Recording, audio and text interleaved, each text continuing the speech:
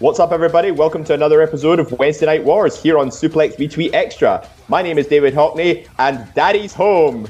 Yep, after a well-earned one-week holiday in the slopes of Austria, I'm back to present the Wednesday Night Wars as part of Eat Sleep Suplex Retweet's great content. And you know what? I'm feeling really refreshed after winning every title and accolade that ESSR has to offer. That one-week vacation has really perked me up, and I'm ready to get back to the grind. So, if you're listening to Suplex Retweet Extra for the first time, we are our secondary channel alongside Eat Sleep Suplex Retweet on Spotify, iTunes, Android, and all good other podcasting sites. We're also on Anchor. Don't forget to follow us on social media, Facebook, Twitter, Instagram at Suplex Retweet. And we are also on YouTube, where you can see our 365 Championship Series unfold. And if you want to get all the show, interview, and other articles on the inside scoop, visit suplexretweet.com for everything else in between. But now to introduce my guest for this week. He's making his debut appearance on the Wednesday Night Wars this week. It is the man behind the podcast himself. It is Mr. Stephen Wilson. Stevie, how are you? Yes, like with the so-called man behind the Dark Order, I supervise all sorts of absolute madness and occasional botches. Yep. Like the Dark Order. So are you the exalted one then, that everybody's been talking about? If the exalted one turns out to be Matt Hardy, I won't complain. Well, there's rumours going around that it could be Matt Hardy, it could be Brody Lee, but you know, I'm sure we'll get into the discussion as it unfolds. But Stevie, this is your first time on the show. I've given you the scoop of how this works.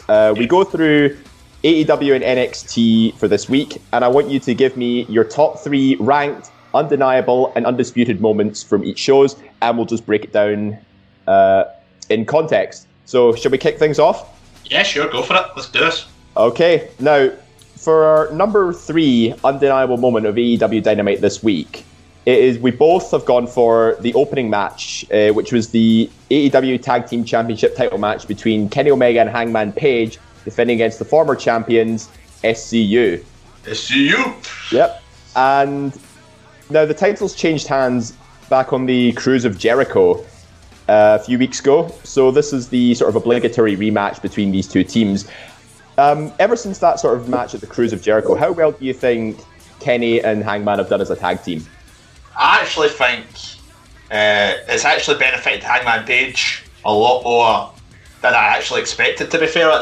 If we talk a few months ago, Hangman Page looked like a man who was floundering on the AEW, a man with talent, you can't deny that, but he was maybe thrust into the spotlight too early with him being the first in the first AEW Championship match with Jericho. So I think he's now starting to find himself a bit of a character, a bit of a groove, and the whole kind of drunken type character that he's got going on right now is pretty much suiting him to a T, I think. Yeah, I would say so. But I mean, gotta give credit to SCU as well. I think they've had quite a formidable run as the tag team champions, when I don't think everybody expected them to be the very first champions as well. No, I think many people were expecting it at the beginning of the tournament, especially for probably the Bucks would be the guys to win it for the first. And then as the tournament unfolded, it looked as though it was going to be the Lucha Bros. So to go with the popular team, I think it's fair to say they're not an unpopular team by any means, of SCU, was a bit of a surprise at the time.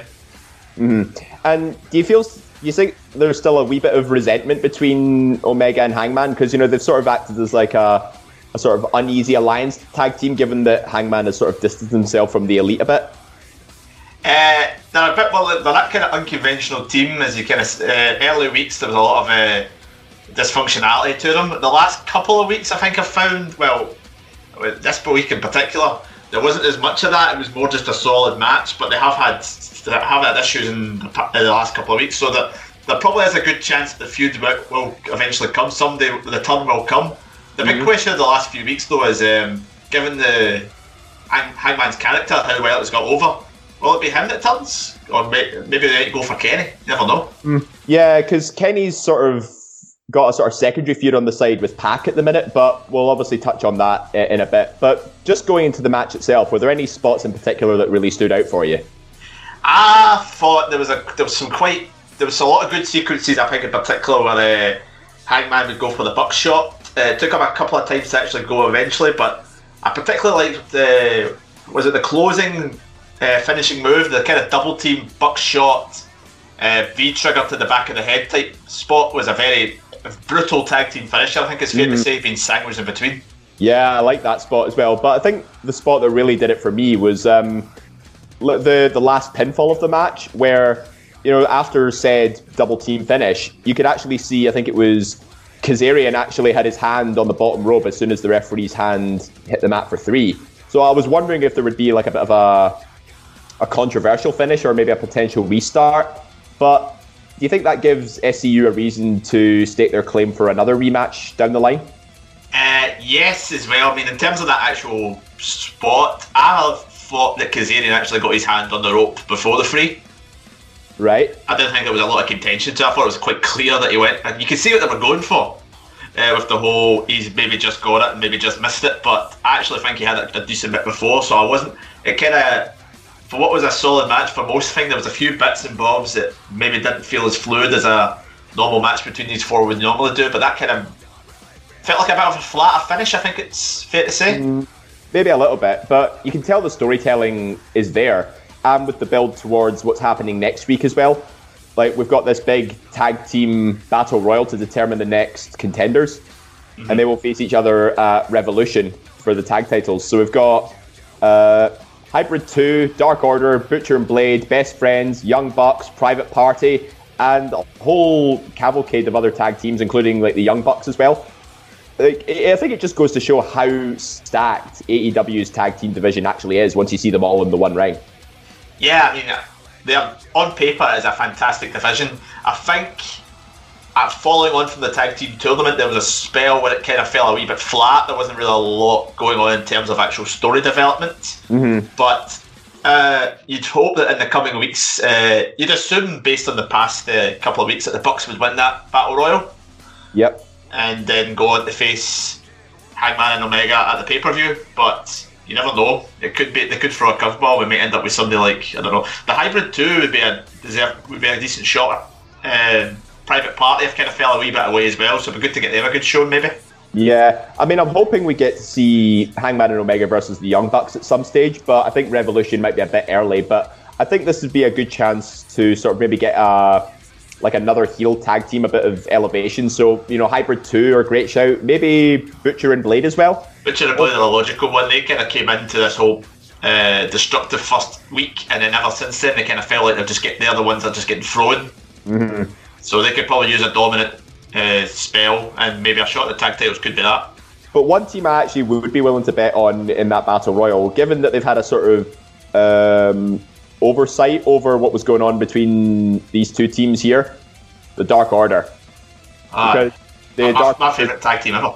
Yeah, remember they issued that opening warning, and then Christopher Daniels went to the back to check on them and stuff. It never reappeared.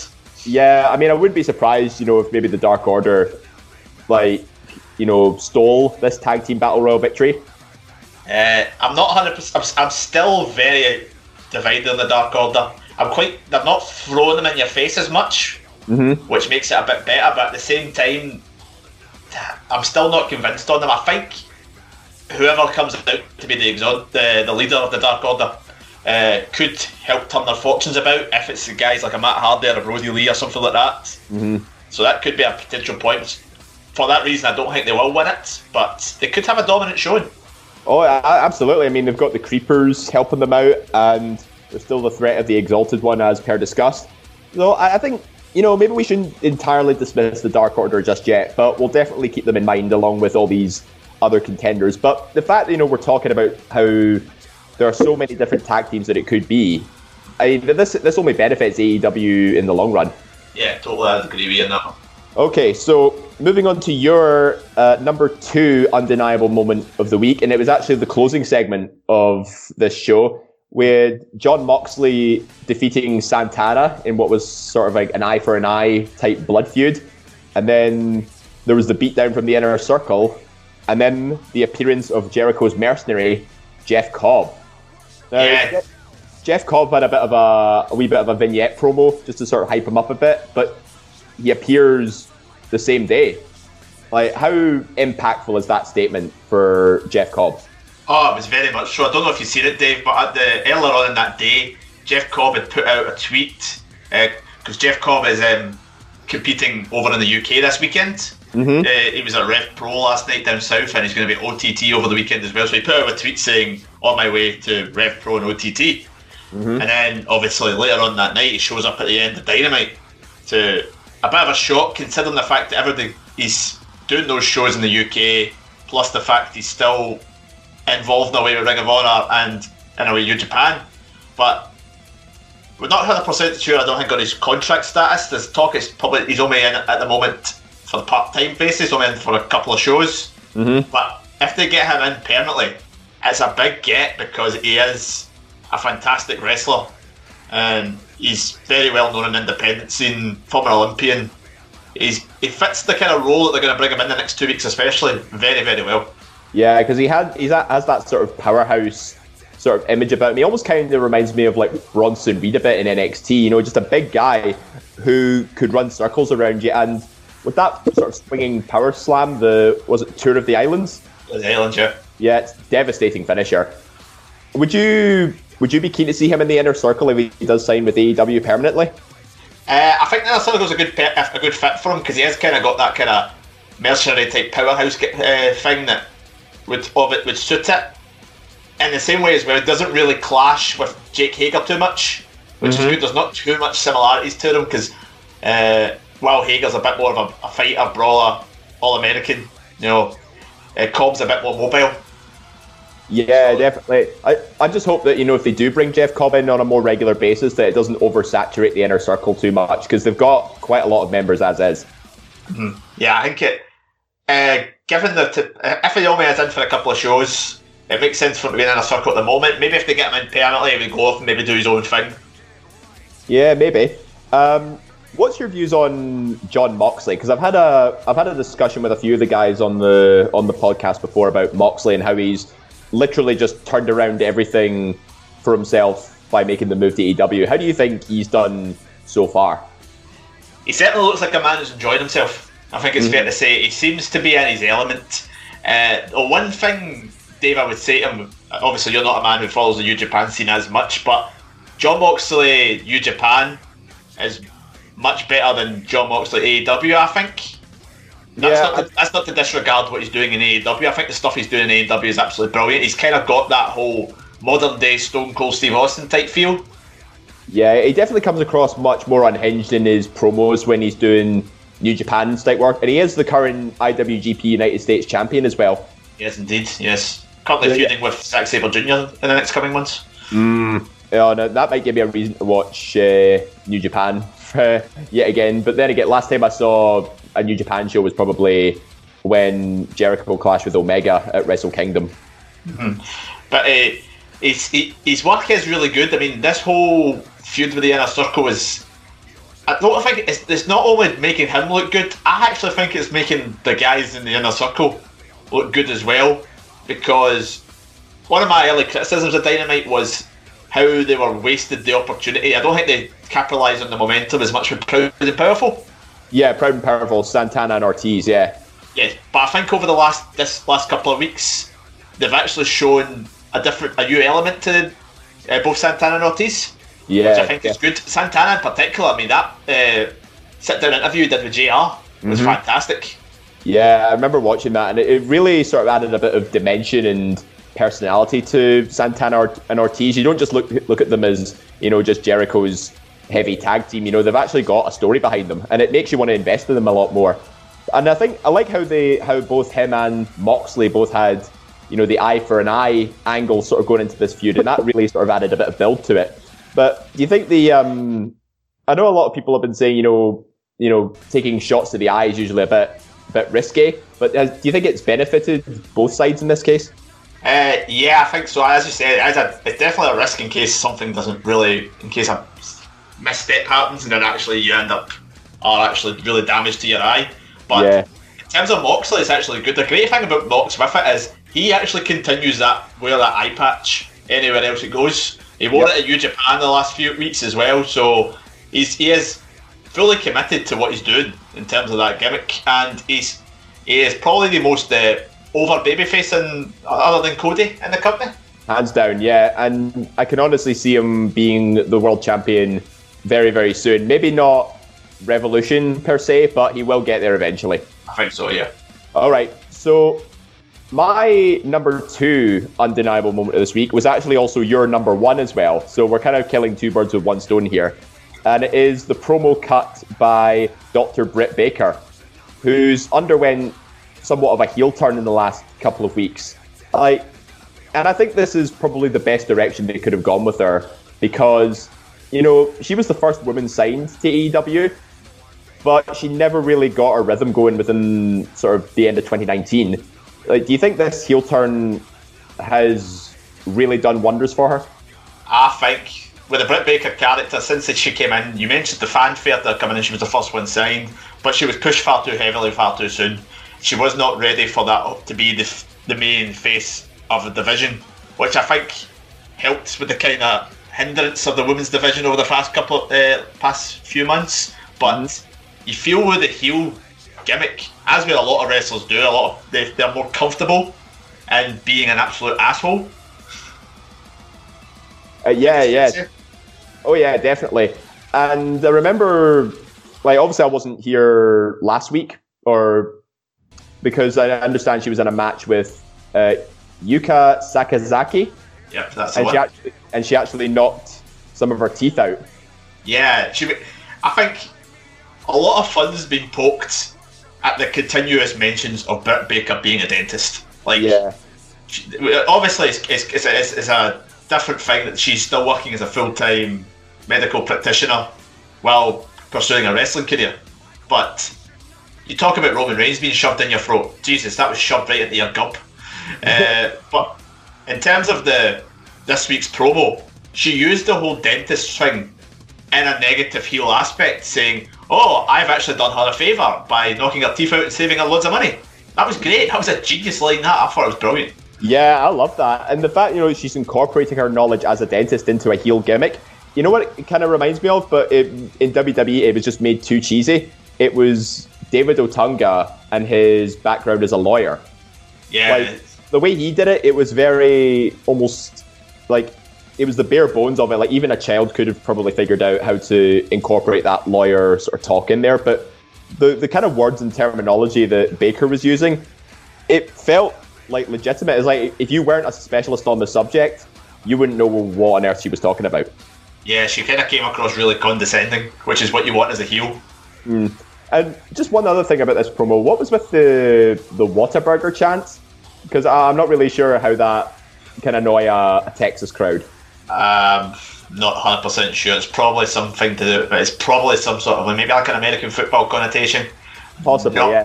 Not my strongest point, to be honest, Dave. So I'm like you. I'm not 100% sure on it. Maybe that's just something us British fans maybe don't understand. But it definitely got heel heat from the crowd. So I suppose it did its job. Yeah, I'd agree. I think she's got a better direction going forward now, which could hopefully help the women's division in the future. Oh yeah, absolutely. I'm curious to see what they do with her now, and I think it might be too early to put her in the women's title division just now, but getting that heel heat and getting a new angle, given that the Nightmare Collective angle has been dropped, she's got the opportunity now to be the top heel. I think so, yeah. Yeah. So just before we go into my number one undeniable moment this week, because we've kind of already covered yours a bit. We're just going to look at some honourable mentions. We've got some of the other stuff we had on. We had the promo from PAC, calling out Kenny Omega and the fact that they're going to have a 30-minute Iron Man match in 2 weeks. Are you excited for this match? It's going to be an absolute barnstormer. I can't actually wait. 2 of the best in the world going at it for 30 minutes straight. It's going to be fantastic television, I think. Yeah, and Pac, kind of like Moxley, he's really sort of found his groove with AEW much better than he ever did in WWE. Like he can really sort of act on that really proper bastard heel that he plays so naturally. Yeah, when you look at his work with AEW and when he was on the independents after his WWE release, it's so baffling why WWE kind of pigeonholed him a wee bit in that cruiserweight division. Yeah, definitely. Like, just seeing him take front and center with AEW's sort of upper mid card, that's exactly where he should have been a long time ago. 100%, fully agree. Some of the other matches we have Sammy Guevara versus Dustin Rhodes. Yes. And Dustin gets a bit of retribution over the Spanish God. So they're now sort of at one apiece a bit. Although some people were saying Dustin shouldn't have gone over Sammy G like that. But you know what? I disagree. I think this is now building towards a potential feud between Dustin and Jake Hager. Yeah, I think given the fallout from what happened after the match with Dustin challenging Jake Hager to the match at the pay-per-view, I think it was probably the right decision to have him go over Sammy. My one big pet peeve currently with Dustin is he overuses the Destroyer far too much. Oh, yeah. I mean, he's just really watering down the Canadian Destroyer right now. I mean, that's Adam Cole's finisher, by the way, and he uses it, not that often. Well, Dave, let's educate you. It was originally Petey Williams' finisher that Adam Cole incorporated in a different manner. Okay, fair enough. But, I mean, nothing to take away from the Canadian Destroyer. I mean, it is a devastating move, but it comes across too much as a transitional move. Yeah, exactly. And Dustin's one of the worst culprits for it, I think. And the other one gripe I had about his sort of closing promo towards Hager is that he said his MMA career was a flop. But it's not really, though. He's undefeated in MMA. I'd say he's having a thriving MMA career at the minute. They acknowledged that actually in commentary, I'm sure, as well. Yep, JR pointed it out as well, so fair play to him. The other thing as well is this will be Jake Hager's debut match as well. Like, do you think he's gone too long without having a match in AEW so far, or do you think now's the right time to do it? No, I think it's actually been fine. I actually think he's done okay with what stuff he's done. He's not really hogged the spotlight too much, and it's kind of just built to the right point. Yeah, I think this is the right time for it. Fair enough. And then finally, the other match we had Jungle Boy Jack Perry going up against MJF in what was quite a very surprisingly good match, dare I say. Jungle Boy is very good. Jungle Boy is he's going to be a big star if AEW use him right over the next year or two. And would you say Jungle Boy is probably the most improved superstar in AEW so far? He's probably up there. I'm trying to think if there was anybody else I would kind of put as an improved over him, but he is definitely up there, and the fans are really into the Jurassic Express, which helps. And I think if anybody would benefit from having a mid-card title in AEW, Jungle Boy would be one of them. I mean, he may not have a lot of wins under his record, but he's gone the distance with Chris Jericho. He's now gone the distance with MJF, like two of the company's most talked about stars. Like, Jungle Boy's stock's only just going to continue to rise, especially as part of the Jurassic Express.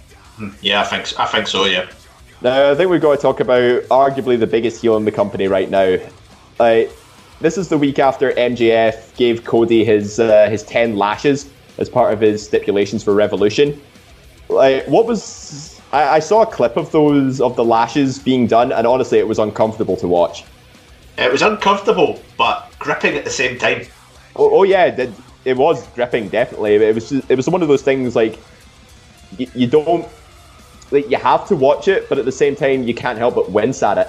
Yeah, 100%. It was compelling TV.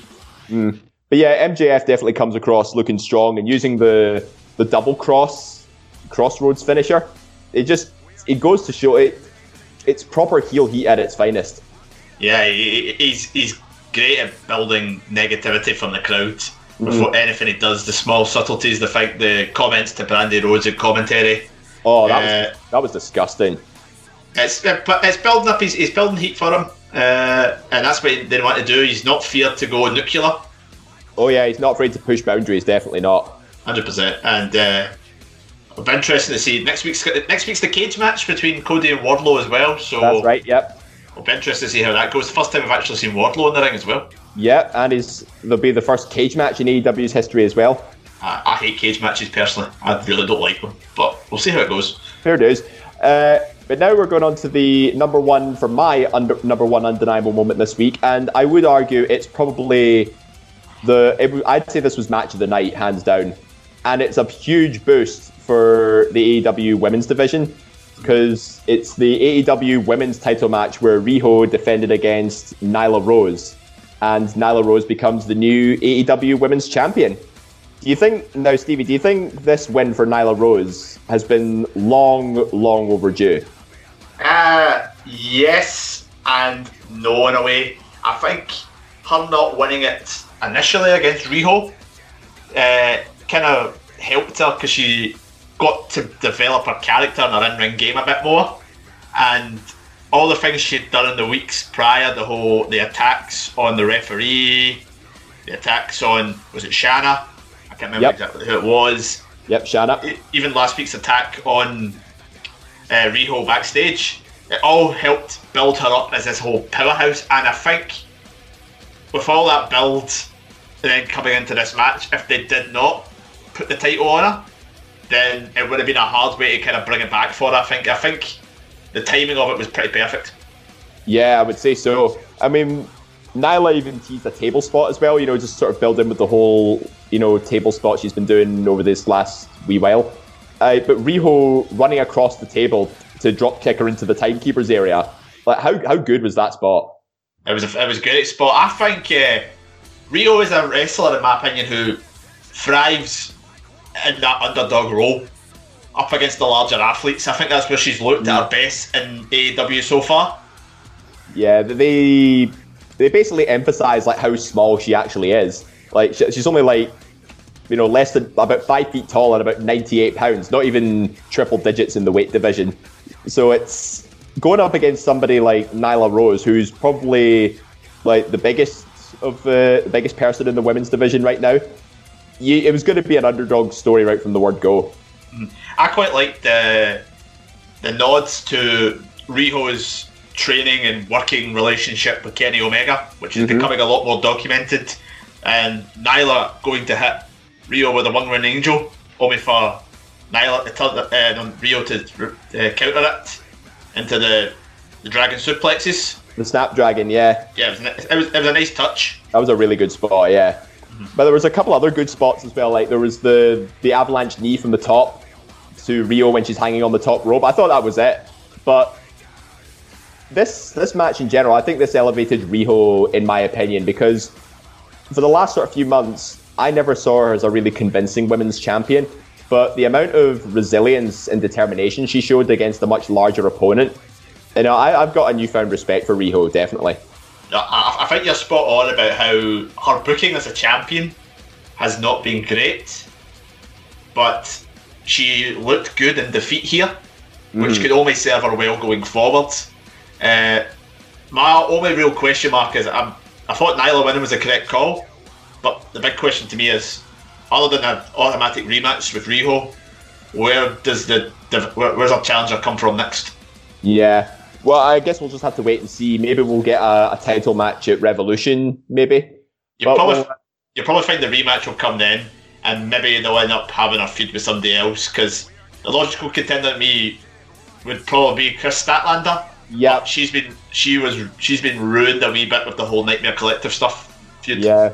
Well, hopefully now that the Nightmare Collective's, in the history books now, maybe we can see the women's division bounce back a bit. But I would like to see Nyla go up against maybe Chris Statlander, maybe Shanna as well.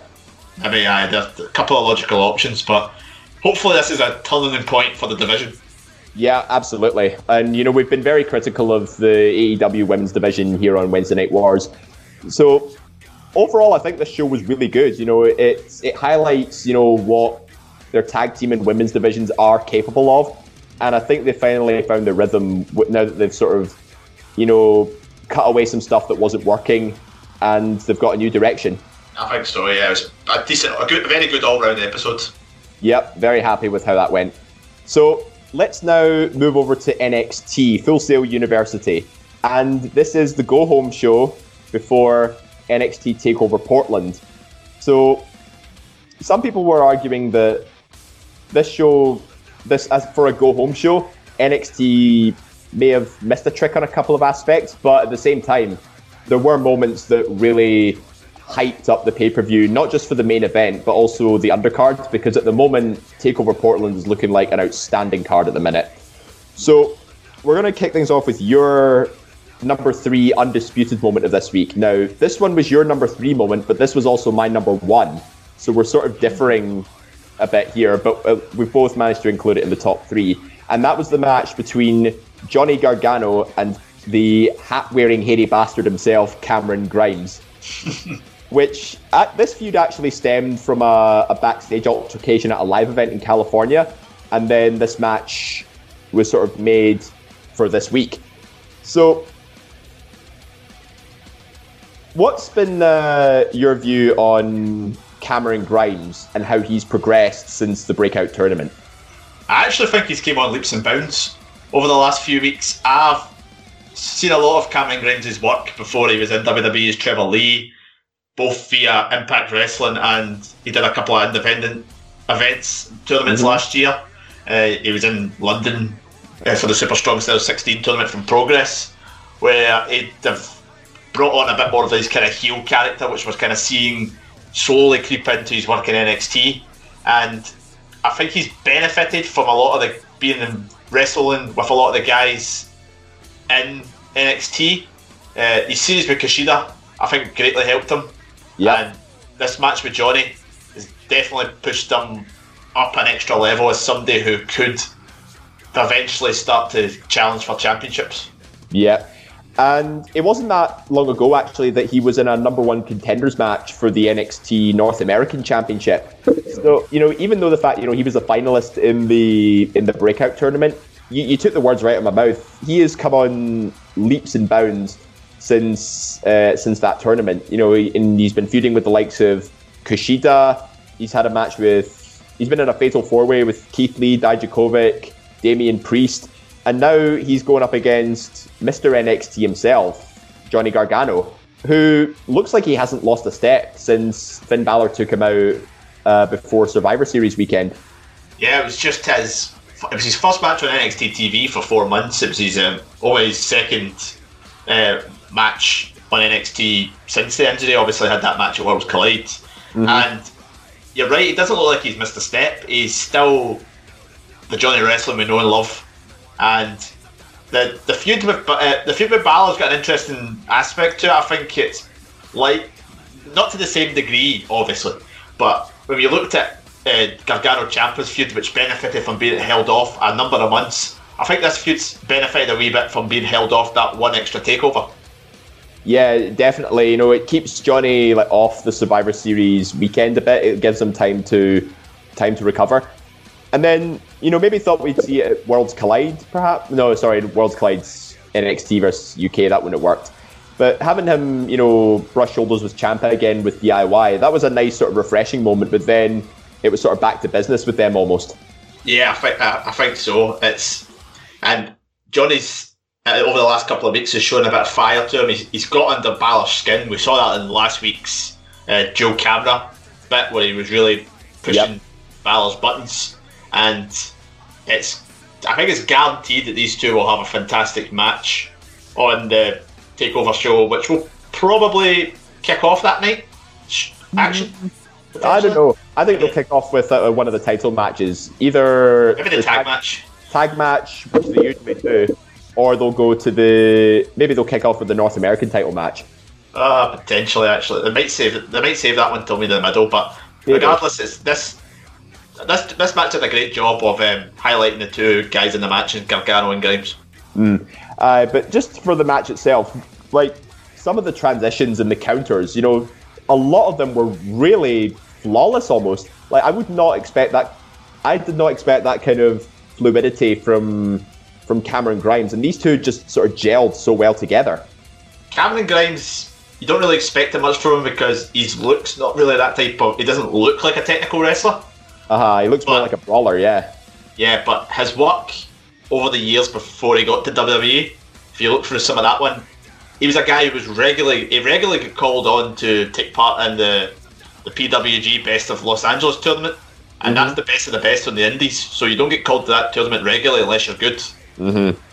Well, here's hoping that Cameron Grimes' stock continues to rise, and just for pure heel heat, he needs to keep the hat as well. Oh yeah, 100%. Yep.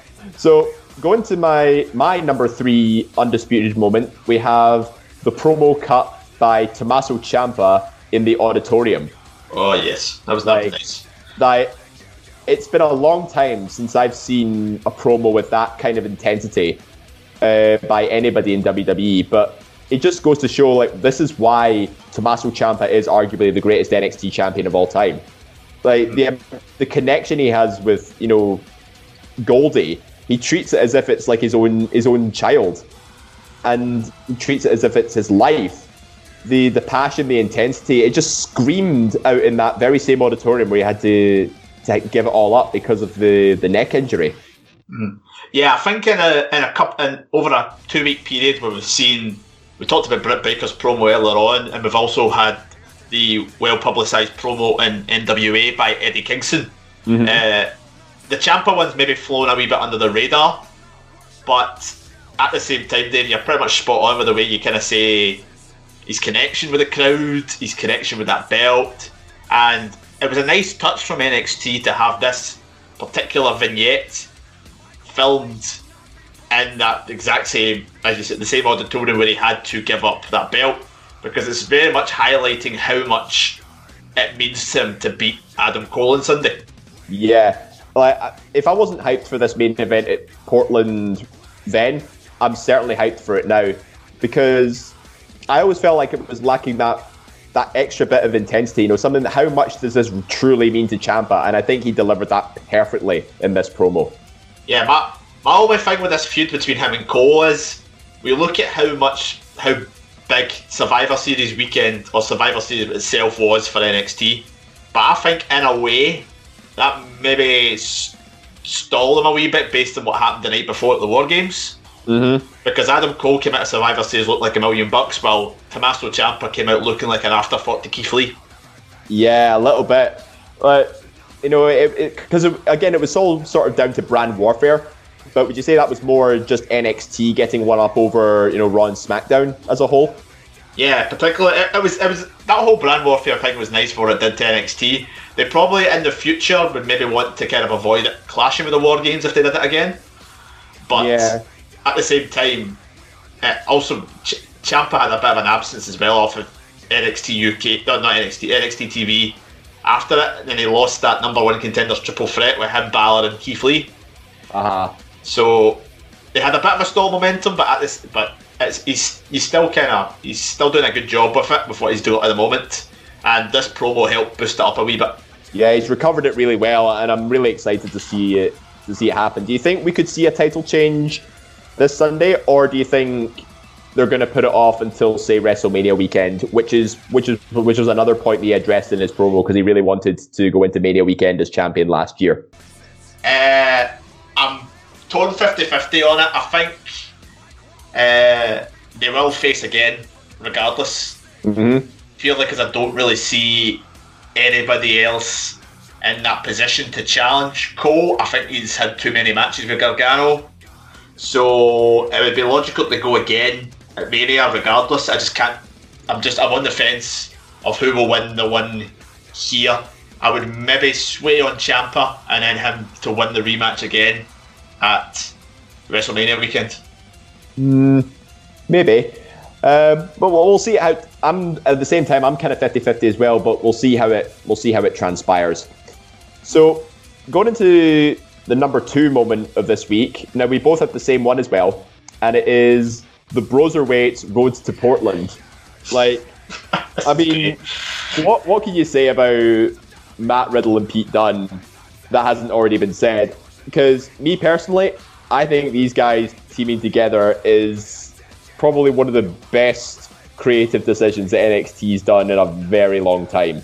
See, so many people in the past have criticised WWE for throwing tag teams together randomly.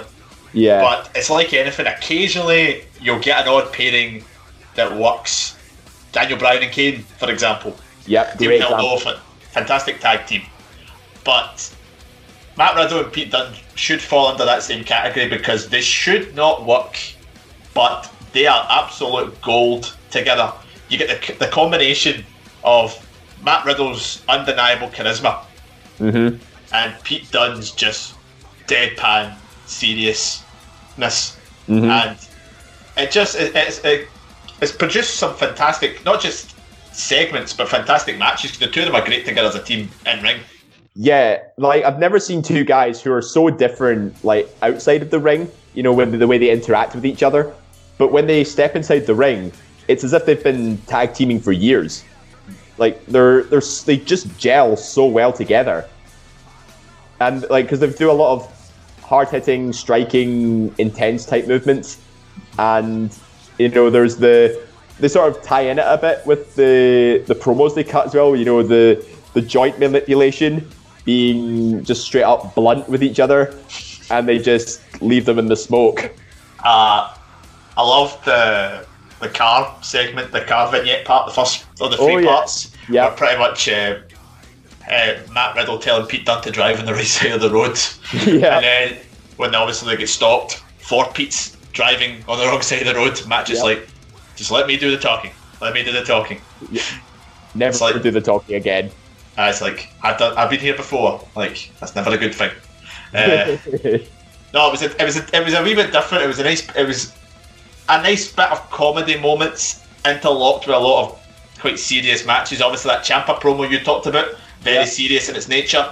This particular bits were very, very funny, and we even got a nice wee cameo from Uncle Paul. Yep, where they sneak into the boot of the plane. It's great. Whose plane even is this? Like do you think the swan boat was a bit much, or do you think that sort of added the sort of transitional phase to it? It was random. That's all it was. It was random. You know what these two actually remind me of? Chris Tucker and Jackie Chan in Rush Hour. Yeah, I can see that. Like Chris Tucker's, you know, the sort of really over the top, eccentric LA cop, and Jackie Chan is the very serious detective inspector from Hong Kong. But when they put the two of them together, it's just comedy gold. How is this going to get us to Portland? No, this is just how I relax. You could really just imagine Matt Riddle taking out a pedalo or a swan on his weekends off. You know, lighting up a couple of things that he likes to light up, and you know, letting his troubles wash away. And they're facing the Undisputed Era for the tag team titles in Portland as well. Could we potentially see a title change given the impact they've had so far? I would say it's either going to be a title change or a turn. And given how well they've worked together, I think they'll hold off on the turn and they'll probably pull the trigger and give them the belts. Yeah, I agree. I think it's way too early for them to turn right now because they've got two key bits of merch out right now. They're over as hell with the crowd, and they've just come off a major win in the Dusty Cup, which they're also treating like a third person as well, which I think is really cool, in the same way that sort of Matt Hardy treated the Andre the Giant Battle Royal trophy after Mania 34. Yeah, I think it'll benefit them in the long run to win the titles here. I mean, I hate to go against Undisputed Era in a tag team title match here, but honest to God, the Broserweights are just too hot of a commodity to drop at this stage. And let's be honest, the Undisputed Era, they can afford to lose. They're not going to be any less over than they already are. Yeah, absolutely. So now before we get to your number one Undisputed moment, because my number one was Gargano and Grimes, quite a lot of honourable mentions here, and some that very, very just fell short of the cut, but I would have been happy to include any of these on the Undisputed list. So, speaking of Undisputed, we had the main event between Adam Cole, Bebe, and Kushida.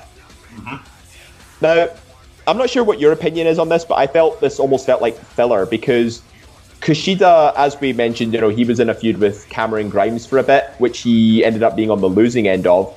And he also went out in the first round of the Dusty Cup as part of the Time Splitters. So do you think it's odd sort of seeing him in this position in the main event, given, you know, he's lost a bit of momentum lately?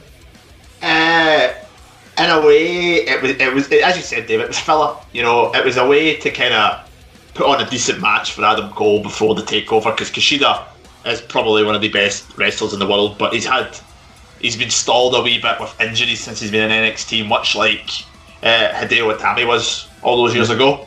So I think in a way it was done to give Adam Cole a good match before the takeover, whilst also slowly starting to put Kushida back on TV. And I would like to see Kushida more involved over the coming months. It's just interesting to see how they'll actually go about it. Yeah, I mean, just those two names alone, I think, would sell out a crowd just as the main event. I just didn't think there was any build or momentum behind it, which I think was a bit of a letdown. But these two names, drawing power alone, it definitely makes for a good match on NXT, almost like an exhibition match, as it were. But I hope Kushida and Alex Shelley get a bit more exposure in the tag division going forward. I think that's where he's best suited. Yeah, I mean, we're not 100% sure at the moment when. There is talk Alex Shelley will be back in NXT. It's just more of a question when, because he's got a lot of independent bookings over the next couple of months, including over WrestleMania weekend. So it might be a couple of months before we see Shelley back, if he is going to come back. So this might just be a way to keep Kushida fresh in our minds.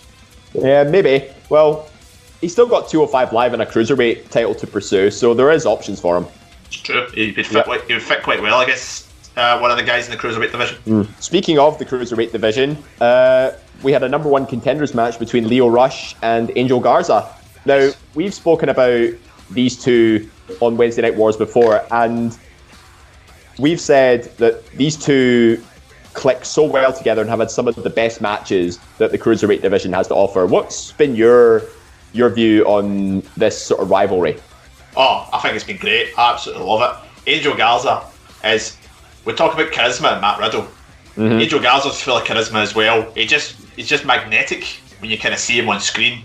Lio Rush, he's a guy, myself and Grant talked about him on the first episode of Indie Sausage Roll when we were previewing the 16 Karat Gold tournament. Yeah. And we talked about how he's got that X factor, that level of excitement that we never really got to see in WWE until recently. So giving him the platform to be able to produce top quality matches every time he's out there it's been absolutely fantastic, and I think he's got a perfect mesh for him in Angel Garza. And that movie does the come up where he bounces off the bottom rope. I mean, that either sets him up for excellent moves or it sets him up for excellent counters, and I think we got to see a bit of both from them in this match. Yeah, there was a fantastic spot as well where Garza pulls Rush up by the hands. Oh yeah, that move. Plants him. Yeah, that was spot of the whole match. That was really, really innovative. Oh, but it was absolutely fantastic, and that's the counter to the move Lio Rush does that you mentioned, David. The kind of springboards type of stunner was absolutely brilliant as well. It's just they seem like two men who could wrestle every week, and you wouldn't get bored of it. See, that's the thing. I think that's kind of what kept it out of the top three undisputed moments this week for me. It's just the fact that we've seen these two go at it quite a number of times now. I think it's just watered down a little bit because I've seen some great, like they always deliver great matches. I think the repetitiveness is just starting to sink in, and I think this has probably been their weakest match out of like a series of classics so far. Well, it didn't have the belt on it either, which is no, exactly. Well. So when the title's not directly involved, it kind of lowers the hype a bit. In a way, you maybe look at it was maybe weird that Garza didn't win because it's Garza who's been talking the game to Jordan Devlin, but at the same time Garza's currently preoccupied filling in for Andrade on Raw. Lio Rush is a face against Devlin's heel character. It's probably the best move to have Rush go over, and I think Rush versus Devlin's a match I've never really seen, but I think that could be a fantastic contest whenever it happens. And just one last thing on this subject. How surprised were you to see Jordan Devlin win the NXT Cruiserweight title at Worlds Collide? Not one to gloat, Dave, but I did call it at the time when we did the preview. You did call it, actually, yeah. I mean, I don't think any of us were ruling it out, but I guess when we actually just saw it happen, I think it just sort of sunk in. But I think it's thoroughly earned on the part of Devlin. He's an outstanding competitor on NXT UK. Like myself and Gary like can always give him praise on 4-Way Fatal, and to see him in this position as a champion, I'm very excited to see what they do with him now. Even though he's sort of jumping between, he may jump between both Full Sail and UK at the minute. Yeah, he's a guy he's got the full package. He can talk, he can work a heel or a face style, he's athletic, he can hit hard moves. He's got every single tool. He just needs the platform and the faith. And at the moment, he's been given both. Yeah. So the sky's the limit for Jordan Devlin in a minute, and I'm looking forward to seeing this title match happen next week as well. That's when we're seeing it. Interesting. Yep. We now have a bit of a squash match between Bianca Belair and Santana Garrett, but I think this was definitely just to hype the NXT Women's title match at TakeOver Portland. Do you think there's any chance that Bianca Belair could get involved in this WrestleMania-worthy feud between Rhea Ripley and Charlotte Flair? Sadly not, I don't think. I think Belair's done a good job of putting her name in the contention, because without what Belair's done in the last 2 weeks, you'd have probably said it was a foregone conclusion that she was losing at TakeOver. So to have her do the what's done the last 2 weeks has put a degree of doubt in some minds, but sadly, I don't think WWE would, for a second year in a row, throw a triple threat match in the works when they've got a singles match between two stars as highly thought of by the company as Rhea and Charlotte are. Mm-hmm. But do you know what this has actually done for me personally, though? It's planted seeds of doubt. You know, it takes quite a good amount of predictability away from it. Like, you kind of have, like, your conscience is saying, this is what they're going to do come WrestleMania weekend. But at the same time, you've got maybe just a few seeds of doubt thinking, what if? Yeah. What if things change last minute and they do throw Bianca Belair into the mix? Because, I mean, you know what they say, like anything could happen in WWE, and a lot of us were saying Angel Garza was going to retain at Worlds Collide, but you called it and said Devlin was going to win, and look what's happened now. Yeah, exactly. You want to you don't want things to be too predictable. So I think, well, we've seen that one as well, and it's not as if Bianca's someone who the company don't seem to have any faith in. Our Royal Rumble performance would show that they have plenty of faith in her. Yeah. Just whether they have enough faith in her to throw her into a marquee match like this against Charlotte Flair and Rhea Ripley. I think Rhea Ripley's just sort of overtaken her a bit, given how much more over she is with the crowd than Bianca, I think. But, Bianca, like you said, solid performer, great amount of popularity, and she is going to be women's champion one day. But do you think maybe she's more suited to maybe Raw or SmackDown as opposed to NXT? Bianca probably would fit in really well on a main roster show because of her. She has a very talented mic worker, and she's got a powerful style. Hang on, let me just correct you on that. NXT is the main roster right now. It is level on it, She would work well in a Raw or a SmackDown because of her style. She's not as much of a technical type wrestler as a lot of the people in NXT who have made their name down there. So she probably could fit in on a Raw or a SmackDown. Yeah, definitely. And one last segment before we touch on your number one undisputed moment, and that is the promo between Roderick Strong and Velveteen Dream.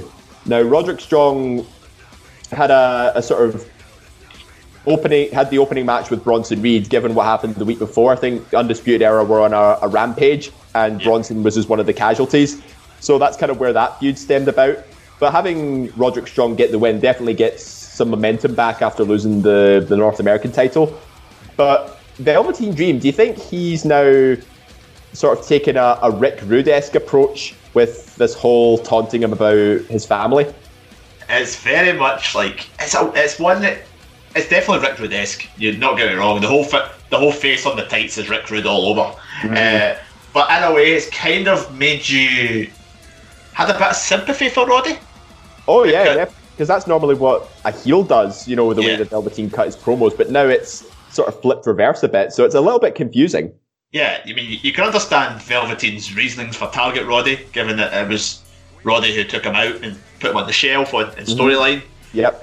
But it's part of me now thinking that this could be their way of building sympathy for Roddy, which could lead up to the breakup of the era. I mean, this is what's good with Undisputed Era right now. They're all sort of in their own individual programs a bit, but still acting like a unit, because obviously Roddy's going to feud with Velveteen. Kyle and Bobby are up against the Broserweights, and then Adam Cole's got his hands full with Ciampa. Yeah, they've all got their own elements going on. It's just what's going to be the payoff for this whole thing? What's the straw that breaks the camel's back, essentially? Yeah, and I think having the way that this feud's going between the two of them, you do feel a bit of sympathy for Roddy, and you do feel like supporting him a wee bit. Mm-hmm. Which you don't tug Superman's cape, you don't spit in the wind, and you don't insult a man's family. Yeah, so I think that could eventually lead to the dissension, because he's the one getting sympathy, and then he's the one that will maybe get blamed for stuff or something like that. This Undisputed Era might end up blaming him for beginning the. I mean, if Cole and Bobby and Kyle all lose on Sunday, they could then say, "Oh, it's all started with Roddy. It all started with Roddy. Now look up, he's lost his focus," and that's the trigger.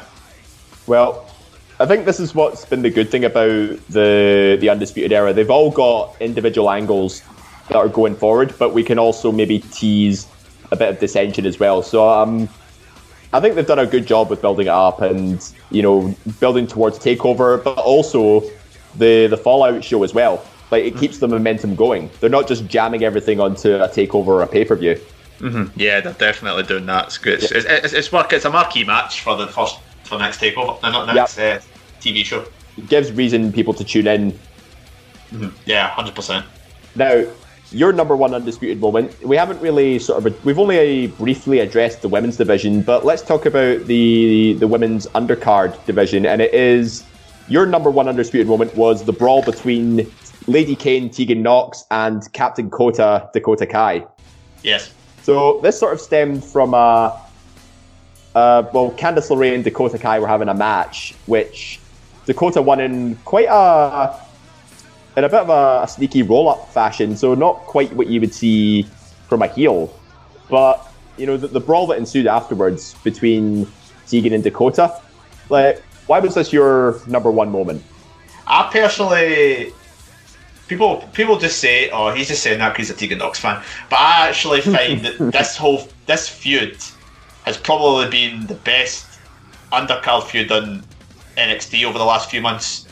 Because you can kind of feel the hate between both ladies, and I quite like. I'm a sucker for a decent, not overly cheesy pull apart brawl, and I thought that the way this was done was a good way to do it, because Tegan just comes out of nowhere from the crowd. It's not like she just comes running down the ramp. It's a kind of shock factor to that one. It kind of makes you still continually feel the hate between the two, which is why I really, really enjoyed it. I'll probably add in actually the fact that I quite like the match between Dakota and Candice. Candice is highly... she's very consistent in what she does and whenever she gets in the ring. Mm-hmm. And having her have some sort of involvement in this angle would maybe tease a wee bit of... Could she be involved in the match on Sunday? You never know, but I think that this has been the... You may disagree on this one, David. Some people might disagree on it. I think it's probably been the best built feud of the TakeOver card. I think it's been a decent build for this feud. I mean, not denying. I think it's not been a bad build. Definitely not. I just think there have been others that have done a little bit better. That's just me personally. I think the reason I say that is because, I mean, Dakota Kai's heel turn execution was outstanding. Yes. Although I do think she's lost a bit of momentum over the last couple of months, given that, her Royal Rumble showing wasn't that great, and she did lose to Tegan Nox in a one-on-one match in just fairly standard fashion. So I think that sort of took away some of the intensity from it a bit. Yeah. And I mean, the match with Candice as well, again, it was good, but not something you'd expect to see, as like a proper blood feud between all three members of Team Kick. I would think the point between Tegan's return and Dakota's, and obviously Dakota's turning on Tegan Nox at War Games, they could have done a wee bit more with it. The whole Mia Yim should never have went over, or should never have took her out the way she did. Dakota should have went over Mia Yim. 100%. Exactly, yeah. It's one of those moments. Yeah, I mean, she won the match, but Mia Yim got the upper hand when she did that air raid crash through the table. And then with the Royal Rumble match, as you said, that's probably you would have expected Triple H to be in the ear of the main roster, the Raw and SmackDown guys, saying, "I've got these two girls feuding on my show. Have a moment where they come together. Don't just have Tegan come out at 15, get knocked out in 2 minutes, and then Dakota comes out at 15, goes out in 2 minutes, and then we don't see Tegan Knox for another 20 minutes. That aspect of it, I can agree with you on it, but I would disagree with you on the whole match they had on the NXT show, because Tegan did use the knee brace to win. Yeah. Which kind of throws a bit of desperateness on her. That's true, yep, that's true. So there is aspects of that one, and it helps add in. The match at TakeOver is going to be a street fight, so having them have some sort of pull-apart brawl helps put over that match as well. And also as well, in terms of that one, you talk about the other matches on the card. They've not needed as much of this type of action as this particular feud does. You could book the other matches on the TakeOver card with very little interaction, especially the Keith Lee Dijakovic. Both of them were on the TV this week. We only really saw a fantastic video package with Mark Henry. So yeah, they both came across really well, and emphasizing like how, big guys can carry themselves in the ring, and these two just exemplify it big time. And we've seen them Sorry, there you go. Yeah, we've seen them feud on NXT before, so we know we're guaranteed a good match between these two. I picked this as my number one because I thought this was the feud that needed something extra on this show to do something, and by having the match, the pull apart brawl, granted it wasn't a massive pull apart brawl, but it did enough for me to sell me on the match, and it's probably the match that could defy expectations on the pay-per-view. Yeah, I think you might be right. I think if there's any match on the card that'll defy expectations, it is probably going to be this one, because everybody's expecting classics from, the NXT title match, from Balor Gargano, from the tag title match. All the other matches bar this one have high expectations. This one could probably just blow them out of proportion. Mm-hmm. Yeah, I think so. And both of them are really good in the ring. It's going to be good to get this chance to show it on a big stage. And I think this is the opportunity for them to do so. So yeah, that's this week of Wednesday Night Wars. And there is a lot to look forward to next week as well. Like on AEW, we've got the Tag Team Battle Royal and the cage match between Cody and Wardlow on the build towards AEW Revolution. But this was the go-home show for NXT. So next stop is we're looking forward to TakeOver Portland. And then possibly a few other matches coming out from that. We've got Velveteen Dream and Roderick Strong being the talked about one for this week. But we'll discuss that and a lot more on next week's show. So all that remains to say is thank you to Stevie for making his debut on Wednesday Night Wars this week. Thank you, David. It's been a pleasure. Yep. So check out TakeOver Portland this weekend on Sunday. And if you want to follow what we do here on Suplex Retweet Extra, we have a ton of bonus content, including the Wednesday Night Wars, 4-Way Fatal, Raw Report, Anyway Back to the Wrestling, and our independent shows, Alba Gugraps, where Sarah and Kwaku look at Scottish independent wrestling, and our newest show, Indie Sausage Roll, which covers the rest of the independents. So check that out on Suplex Retweet Extra, and don't forget to subscribe to our regular weekly content, Eat Sleep Suplex Retweet, every Thursday on Spotify, iTunes, Anchor, and all good Android podcasting sites. Don't forget to hit us up on social media as well, Facebook, Twitter, Instagram, at Suplex Retweet. And be sure to check our website for all the articles, interviews, everything else in between. And on YouTube, you can follow our 365 Championship series as well. So this has been the Wednesday Night Wars. I've been David Hockney. He's been Stevie Wilson.